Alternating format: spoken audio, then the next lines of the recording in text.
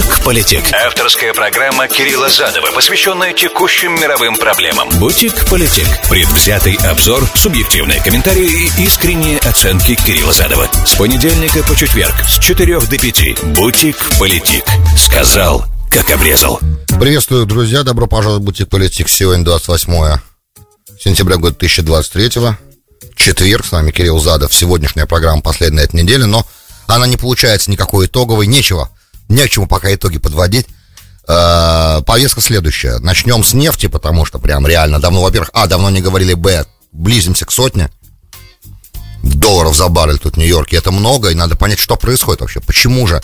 Как же наше американское сланцевое производство? Почему нет? Почему не работает система, которая выстраивалась годами, даже, не боюсь слова, десятилетиями? Как сбивать цену? Почему в этот раз не срабатывает? Это первое. Потом мы перейдем на американо-китайскую повестку. Там намечается, наконец-то, соглашение по многим вопросам. Соглашение не в смысле письменный договор, а в смысле, наконец-то стороны нащупали вроде бы почву под ногами для встречи президентов в Калифорнии на саммите в конце осени. Об этом поговорим. И завершим передачу, я надеюсь, сегодня темой со вчерашнего дня огромной ярмарки оружия, которую из себя представляет украинская война. Вот примерно такой план, буду стараться его придерживаться. Пишите, если есть вопросы, комментарии для тех, кто в прямом эфире меня смотрит и слушает. 347-460-0877, смс-портал прямого эфира. Все, кто смотрит и слушает Politic на всех платформах вещания радио РУСА. Это первый момент. Те, кто смотрит на YouTube, добро пожаловать на канал. Подписывайтесь. Очень Кирилл Задов канал очень просто. Politic канал очень просто найти. Наберете Кирилл Задов в серчбоксе и в YouTube или в Гугле, и вы увидите его. Подписывайтесь, там можно комментировать. Опять же, каждый лайк поднимает программу в ленте других пользователей, и, соответственно, становится программа известна большему количеству людей. Вот, так что я призываю вас и комментировать, естественно, вступать там со мной в интеракцию, это несложно сделать, любой комментарий я вижу. Если требуется моя реакция, она появляется. Вот примерно для начала то, что хотелось сказать. Politic. Сказал, как обрезал. Эксперты нефтяного рынка оценивают то, что сегодня происходит, на самом деле, как большой серьезный гэмбл. Саудовская Аравия пишет, что они и Российская Федерация играли в казино и выиграли. Причем выиграли крупно. Потому что за последний год 2 раза они сокращали добычу, как нефтяники говорят, по 1 миллиону баррелей за сутки совместными усилиями ОПЕК+. И если помните, когда второе сокращение было на 1 миллион, мы об этом говорили в рамках этой программы, и в итоге пришли к выводу эксперты и ваш покорный слуга, что это очень опасная игра, учитывая общие факторы мировой нестабильности, непонятную ситуацию с повышением банковской ставки везде по всему глобальному северу, да, то есть глобальному западу, включая Японию, глобальному северу, потому как инфляционное давление нужно было снижать, а, к сожалению, у центральных банков есть только один механизм, как это делать, обычный механизм, да, какой? Через монетарную политику, то есть повышая учетную ставку, и мы все это наблюдаем сейчас уже, да. Сегодня мы в этом именно сегменте вернемся к повышению учетной ставки, как это влияет на нефтяной рынок, очень просто на самом деле влияет. И мы думали, что на самом деле в такой ситуации, когда бизнесу тяжелее развиваться, очевидно, когда деньги дороже, то развиваться бизнесу тяжелее, потому что кредит стоит дороже и так далее, и так далее. По этой цепочке несложному домино можно самому пробежаться без моей помощи. И раз так, то и потребность в нефтересурсах нефтяных, она, по идее, должна снижаться, и поэтому рассуждали тогда эксперты, и ваш покорный слуга в том числе, хотя я не эксперт, кстати, в этой конкретной области, но так я когда-то учился в керосинке, то я могу себе представить определенную динамику, и тут тоже в школе динамику нефтяного рынка нам рассказывали в классе энергетической политики.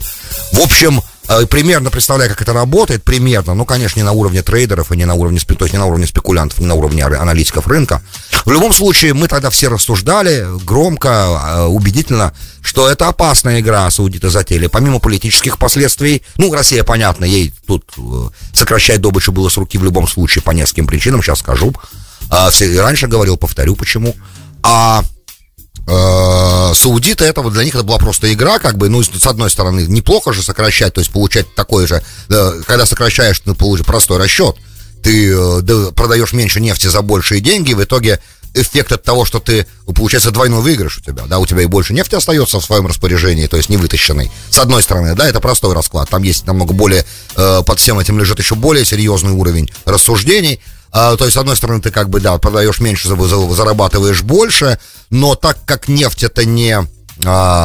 это как just in time, да, когда вам на склад, вам в магазин привозят товар ровно в тот момент, когда он нужен, да, схема, которая работает в обычных сегодня крупных торговых сетях. С нефтью тоже такая ситуация, так как складские помещения, да, хранить ее не так просто, и когда резервуары заполнены, то как бы с этого момента до резервуарами становятся танкеры в море, и они в море часто были ситуации, когда танкеры были на расхват именно для этой цели, особенно в пандемическое время, 2 года пандемии, и нефтяной рынок вообще не любит сильных колебаний, опять же, потому что инвестиции в нефть — это игра в долгую, не в быструю.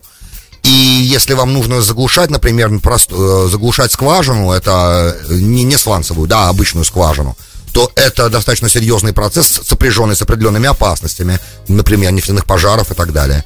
И потом ее расконсервировать тоже достаточно серьезный процесс, сопряженный с теми же опасностями.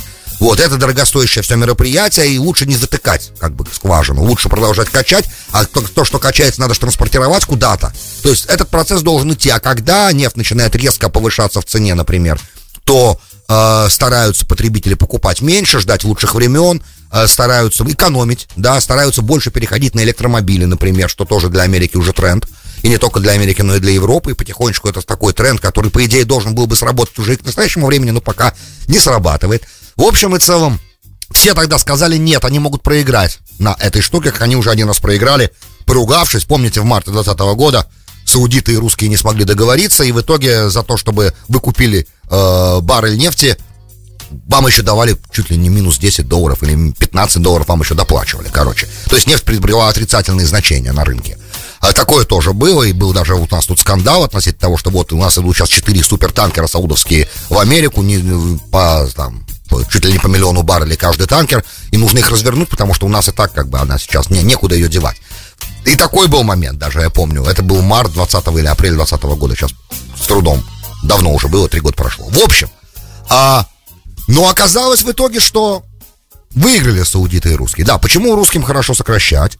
Потому что, так как, во-первых, есть санкционное давление, есть некоторые виды нефтяного оборудования, я раньше об этом говорил, есть некоторые виды нефтяного оборудования, которое и для бурения, и для обслуживания, которые сейчас нельзя поставлять в Россию, и сложно параллельным импортом это получить, потому что как бы все это оборудование, оно, если не пронумеровано, по крайней мере, то количество, которое, например, нужно Казахстану для Тенгиза, оно известно. Если вдруг Казахстан начинает покупать большее количество такого оборудования, понятно, для чего это делается, и тогда это можно мгновенно остановить. Вот. И просто есть некоторые моменты, которые пока в России не делают, а делают на Западе немецкие технологии, американские технологии, разные технологичные компании этим занимаются, и это сейчас нельзя поставлять. И скважины, в принципе, нуждаются в обслуживании, которое, как мне говорили нефтяники сами, русские, что это обслуживание, оно кое-где не делалось, а кое-где просто опаздывало по графику. И, короче, когда скважину, если правильно мейнтенансом, обслуживанием не заниматься, то аутпут, добыча сокращается с нее, или... А некоторые скважины вообще перестают эксплуатироваться. Короче, естественный определенный цикл, и добыча падала. Она естественным путем падала, короче.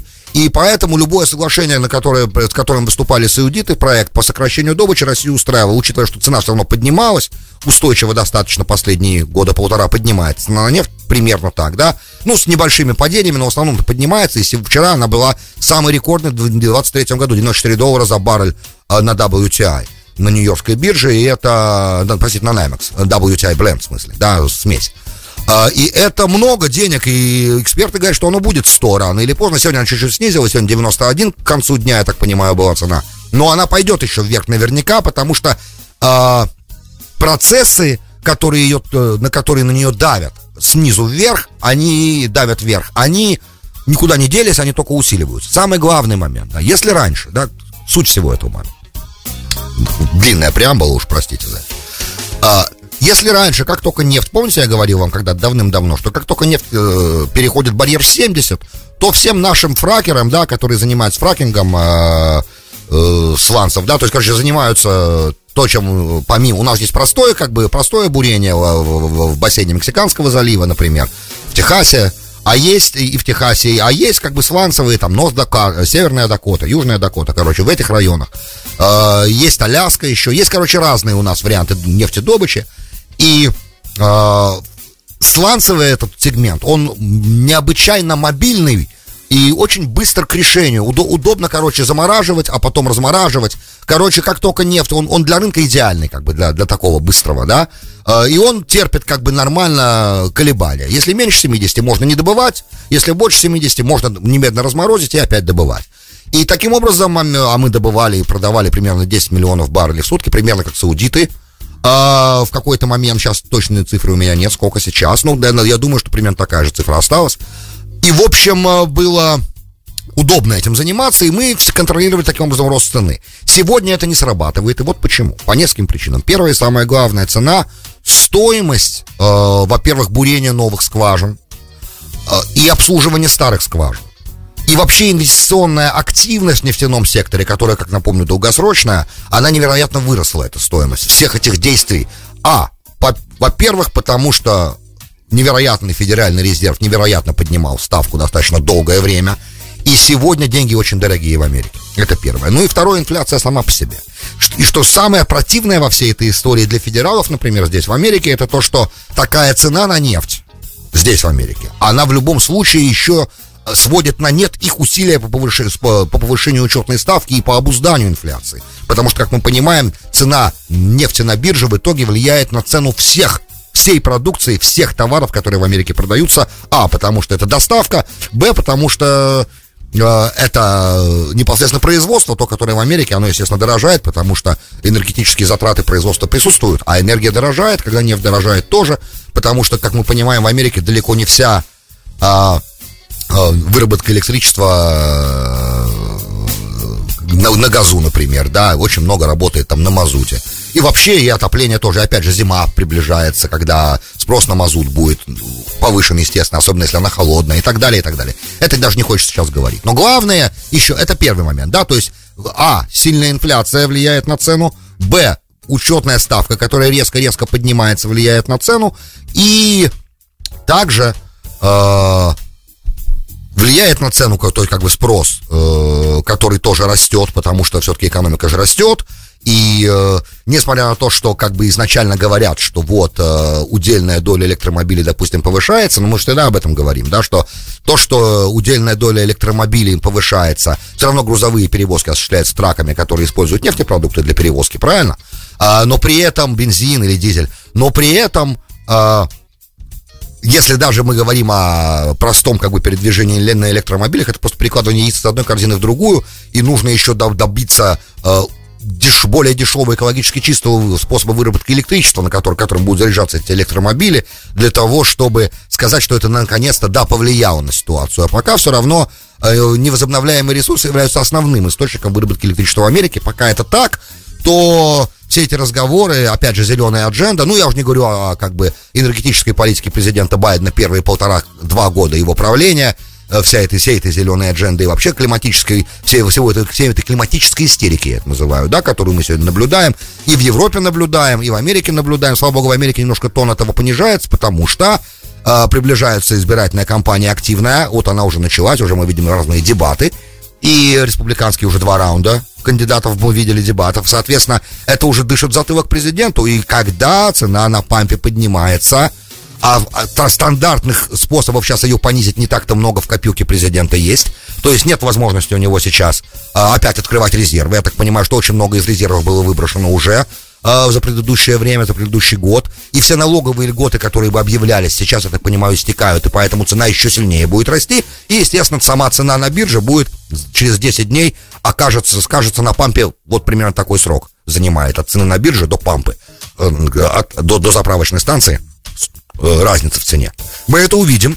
И это, конечно же, повлияет на желание избирателя голосовать за президента, при котором это происходит, даже если президент не виноват. А он виноват, особенно в этом случае. Тут я думаю, что никому...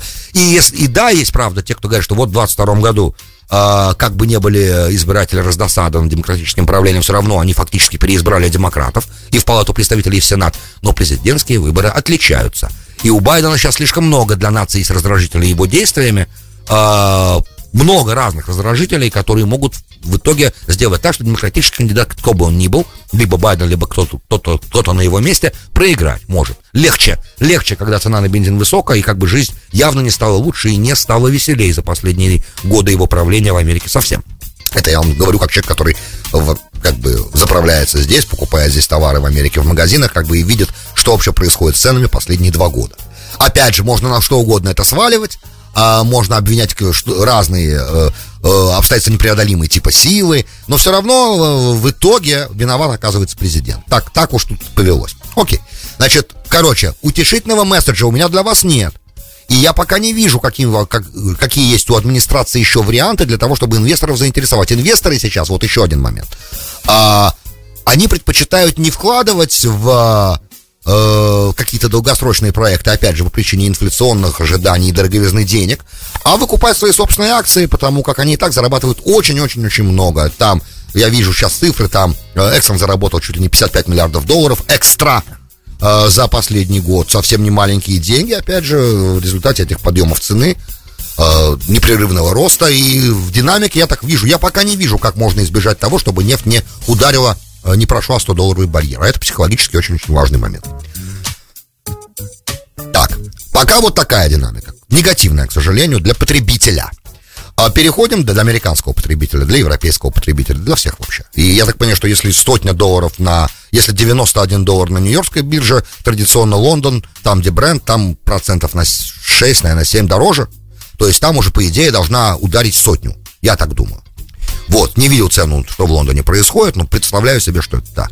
Пошли дальше, перевернем страницу. Есть небольшие во всем этом как бы сегодня хмуром мире инфляции, удорожания жизни и всего-всего-всего, что прозвучало перед этим. Есть определенные, то, что называется по-английски bright spots, да, яркие пятна. Что яркие пятна? Яркие пятна, что вот, скорее всего, судя по всему, да, видите, сколько предварительных слов, встреча Байдена с Си Цзиньпинем состоится, причем китайская сторона хочет 2 встречи. Китайская сторона хочет отдельный саммит, не связанный со встречей ОПЕК, стран Азиатско-Тихоокеанского региона, который на саммите в ноябре.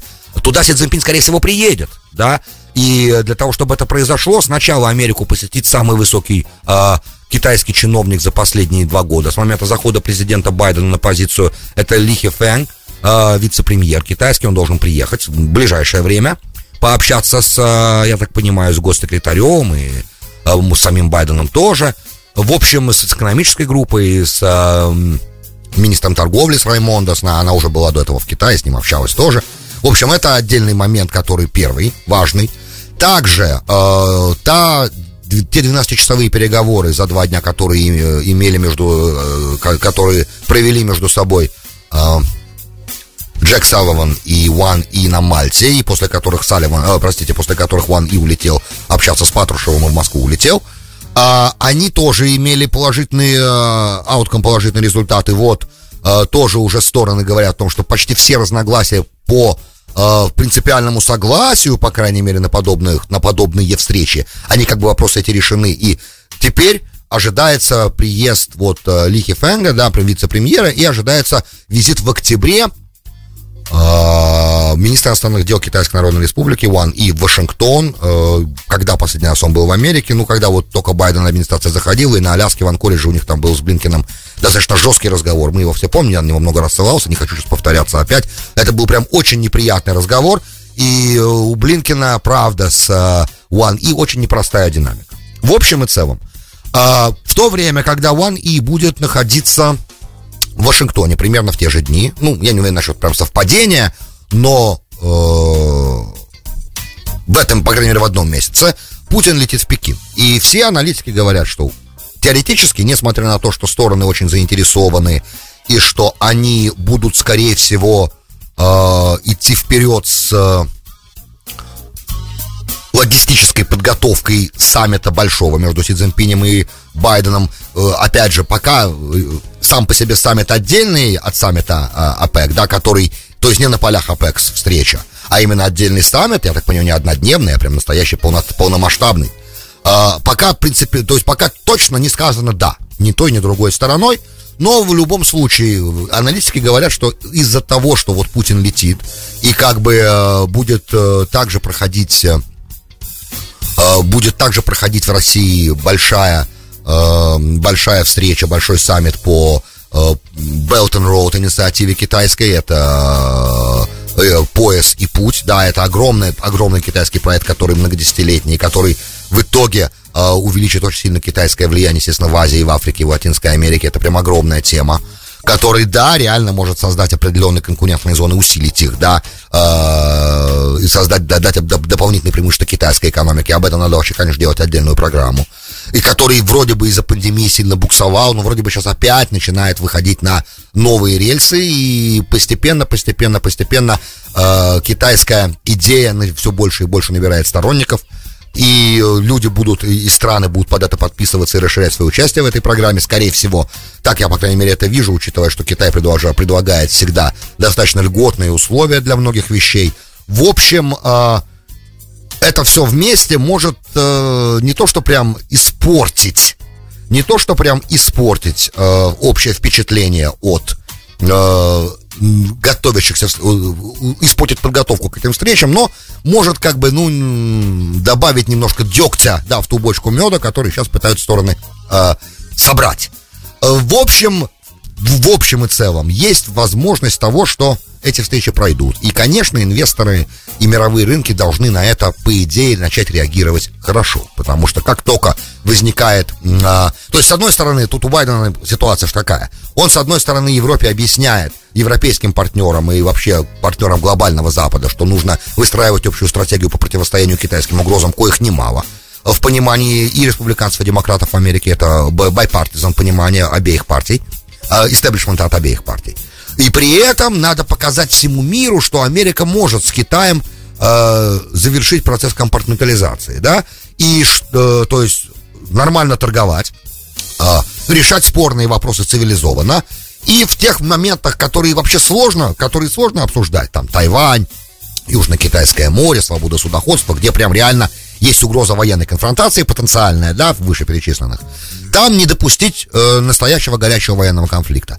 Администрация Байдена пока не смогла это показать миру, а это требуется, да, потому что для того, чтобы торговля спокойно развивалась, чтобы страны могли нормально функционировать, в их торговые министерства и могли строить планы, потому что бизнес, он про планирование тоже, то нужно, чтобы Америка показала и была лидером в этом, как бы лидером того, как Запад должен с Китаем, в каких отношениях он должен с ним находиться, чтобы это было взаимовыгодно, да, и чтобы страны могли предпринимать какие-то действия в долгосрочной перспективе, чтобы Volkswagen мог спокойно строить заводы дальше, да, чтобы Apple мог функционировать в Китае. То есть, как бы, с одной стороны, тут, опять же, это достаточно сложная задача, да. С одной стороны, есть прокрустово ложе американской безопасности и западной безопасности.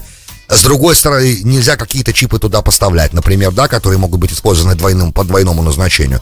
И нельзя давать Китаю возможность помогать другим странам проводить внешнюю политику. Я сейчас общими словами это описываю, да. Проводить внешнюю политику, которая противоречит американским интересам, как последние 1,5 года происходит, да, например, с одной стороны. С другой стороны, нужно хорошо торговать, и нужно, чтобы китайцы как-то в ответ не действовали против американских компаний, западных компаний, так как уже происходит, уже есть некоторые моменты, которые прям беспокоят.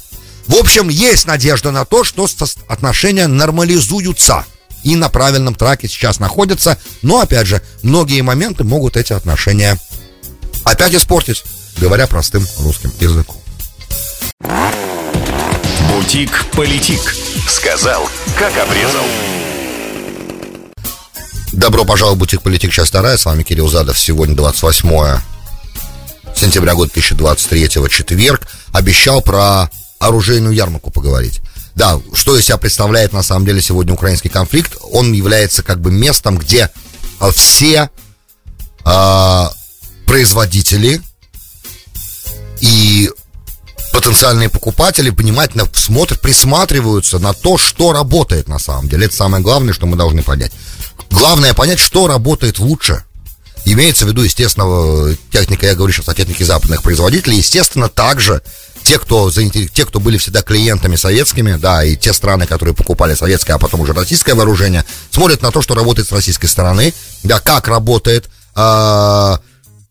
насколько эффективно и что как бы в эксплуатации в итоге выигрывает. И это вот те вопросы, которые в основном вот задают и потенциальные покупатели. Вообще, надо сказать, что война последние эти год и 7 месяцев, она очень серьезно поменяла, во-первых, само производство оружейное, поменяла сам рынок, и будет продолжать это, пока она будет продолжаться, и пока в активной фазе она будет идти, к сожалению, да, пока она идет в активной фазе, все это, естественно, влияет на то, как, что заказывается, и сроки поставок, какие происходят. И вообще, надо сказать, что сама по себе, как понятно, да, кому война, кому мать родная, она оказалась родной матерью, естественно, производителям вооружений, хотя, конечно, они, многие переоценили свои возможности. Я имею в виду, политические лидеры часто переоценивают возможности своих производителей оружия. Мы говорили и боеприпасов. Мы говорили о том, что нехватка боеприпасов в украинской стороне и российской стороны, она достаточно была в какой-то момент большой. Я не знаю, по-моему, до сих пор полностью вопрос обеспечения боеприпасами украинской стороны не решился. Россия наращивает, и об этом американская пресса тоже пишет, очень сильно нарастила производство своих собственных боеприпасов. Ну и к тому же, я так понимаю, что из всех переговоров, которые мы видели, и всех визитов Ким Чен Ына на оружейное производство Северной Кореи, также она смогла аутсорснуть, да, свое производство боеприпасов, снарядов в Северную Корею тоже. Но это как бы только самые начальные вещи, о которых на самом деле надо говорить. Главное, что на самом деле увидели заинтересованные стороны, заинтересованные в приобретении вооружений, они увидели два момента. Да, что первый, очень важный момент, это так, что немецкий Панцерхобец, да, вот это та пушка, которых, у меня тут есть небольшая диаграмма того, сколько их в Украине, и их сейчас 22 даны немцами и Нидерландами. Они, правда, очень эффективны, например, да? Они очень эффективны, и да, они могут выстрелить 3 снаряда там буквально за 2 секунды, очень быстро. И эти снаряды будут ложиться в одно и то же место, да, вся эта разговор о том, что снаряд в одно и то же место не попадает, больше не работают, попадают, если надо. И все замечательно с этой пушкой. Две вещи, она не дешевая, кстати, но все это хорошо, когда она работает.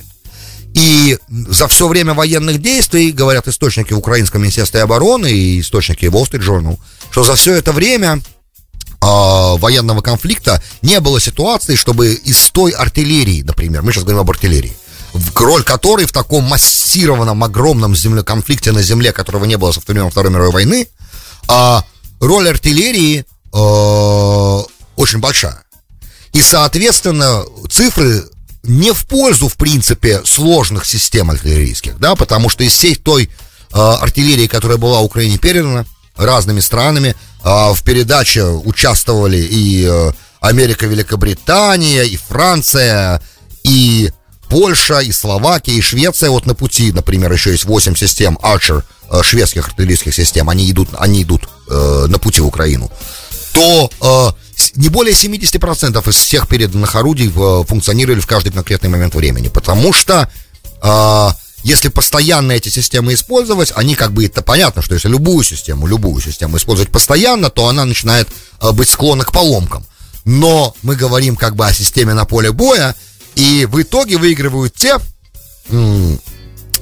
производители и те системы, которые можно быстро починить на поле боя, потому что увозить орудие, ховицер, да, увозить пушку, увозить гаубицу, короче, с поля боя и чинить ее где-то в другом месте, это уже совсем другая история, вы понимаете? То есть это получается, что надолго, тогда она выбывает из строя. А если ее можно быстро привести в порядок, обслуживать и чинить прямо на поле боя, то тогда это намного легче. Поэтому пока выглядит так, что американо-английская, в основном английского производства, М777 гаубица, она намного более лучше всех себя зарекомендовала. Да, она не такая крутая, как немецкая, да, она не такая точная, может быть, но она очень проста, она намного проще в эксплуатации, она очень проста в починке, и она надежней, она не так часто ломается. Например, да, я уже не говорю про огромное количество, вообще мы же помним, что и видим, что страны НАТО и все, кто посылал в Украину оружие, посылали из своих запасов вооружения. И опять же, производители в этих странах этих вооружений, они тоже впервые получили возможность увидеть, как эти все вооружения действуют в большом конфликте на земле, да, которых у них не было такой возможности до начала этой войны. А теперь она появилась, И, соответственно, в Лондоне, например, когда прошла в начале этого месяца ярмарка вооружений, оружия, то основные заказы как раз и были на разные системы, которые себя хорошо зарекомендовали в этом конфликте. И на Хаймерсы выстраивалась огромная очередь, да, и, естественно, на М777, и на разные системы другие залпового огня выстраивались очереди. И именно главный вопрос, который задавали всем производителям, и Рейнметаллу, и Rockwell International, разным системам, да, заказы на Патриоты, например, тоже, естественно, увеличились, потому что, как показала украинская война, система ПВО антиракетная самая лучшая все равно западная самая лучшая система — это Patriot, а их ограниченное количество установок, и нет такого, что если они где-то у кого-то в резерве, не на боевом дежурстве, и для того, чтобы их передать, нужно просто снять из боевого дежурства в одном месте и передать их в другое место, и это, естественно, обнажает систему ПВО в том месте, где они сняты. И нужно их больше производить, и для этого нужно специальные ордера заполнять, и это не быстрый процесс, это не то, что можно в один день сделать. Но общая тенденция как бы за последние 8 лет постепенного и постоянного увеличения военных расходов на 2 триллиона 240 миллиардов долларов военные расходы в общей сложности выросли за последние 8 лет. Это огромные деньги, правда. Даже если мы учтем инфляцию, все равно это огромные деньги. И естественно, что все эти деньги в итоге будут оседать у производителя, да, потому что производители будут сейчас, то есть как бы рынок как бы появился сейчас. И так получается, что если производители сейчас начнут серьезно вкладываться в увеличение этого производства, потому что, во-первых, запасы, которые были и боеприпасов, и вооружений, которые были на складах, они были отданы Украине, и теперь есть заказ на просто элементарное восполнение, причем более современными даже системами, естественно. Но есть как бы и понимание того, что война же не заканчивается сегодня-завтра, значит, еще больше потребуется. И вот тут как бы тот самый сложный момент возникает, когда можно серьезно, это вложение долгосрочное, это многомиллиардные вложения, то против чего немцы все время возражали, что сейчас мы будем строить завод по производству снарядов, а война закончится, и куда эти все снаряды пойдут? Мы заполним за год-два как бы все те запасы, которые мы отдали Украине, мы их заменим на новые, все эти снаряды на складах. А дальше-то что, что мы будем делать с этими заводами? И, соответственно, получается так, что тогда эта промышленная группа будет лоббировать какую-то более ассертивную натовскую внешнюю политику, да, где можно будет это вооружение применять еще, не хочу дальше спекулировать, но примерная идея ж такая. Поэтому, с одной стороны, как бы, да, рынок вооружений сейчас проходит серьезный тест, и возможность проверить вооружение впервые она есть. С другой стороны, хочется надеяться на то, что это очень быстро закончится, то, что происходит сейчас, и тогда мы все потихонечку выйдем на момент, наоборот, сокращения. Но пока этого остается только ожидать. Друзья, большое спасибо, что были со мной. С вами был Кирилл Задов. Вы слушали «Бутик Политик». До встречи завтра. Ну, точнее, до встречи в понедельник, простите. «Бутик Политик». Сказал, как обрезал.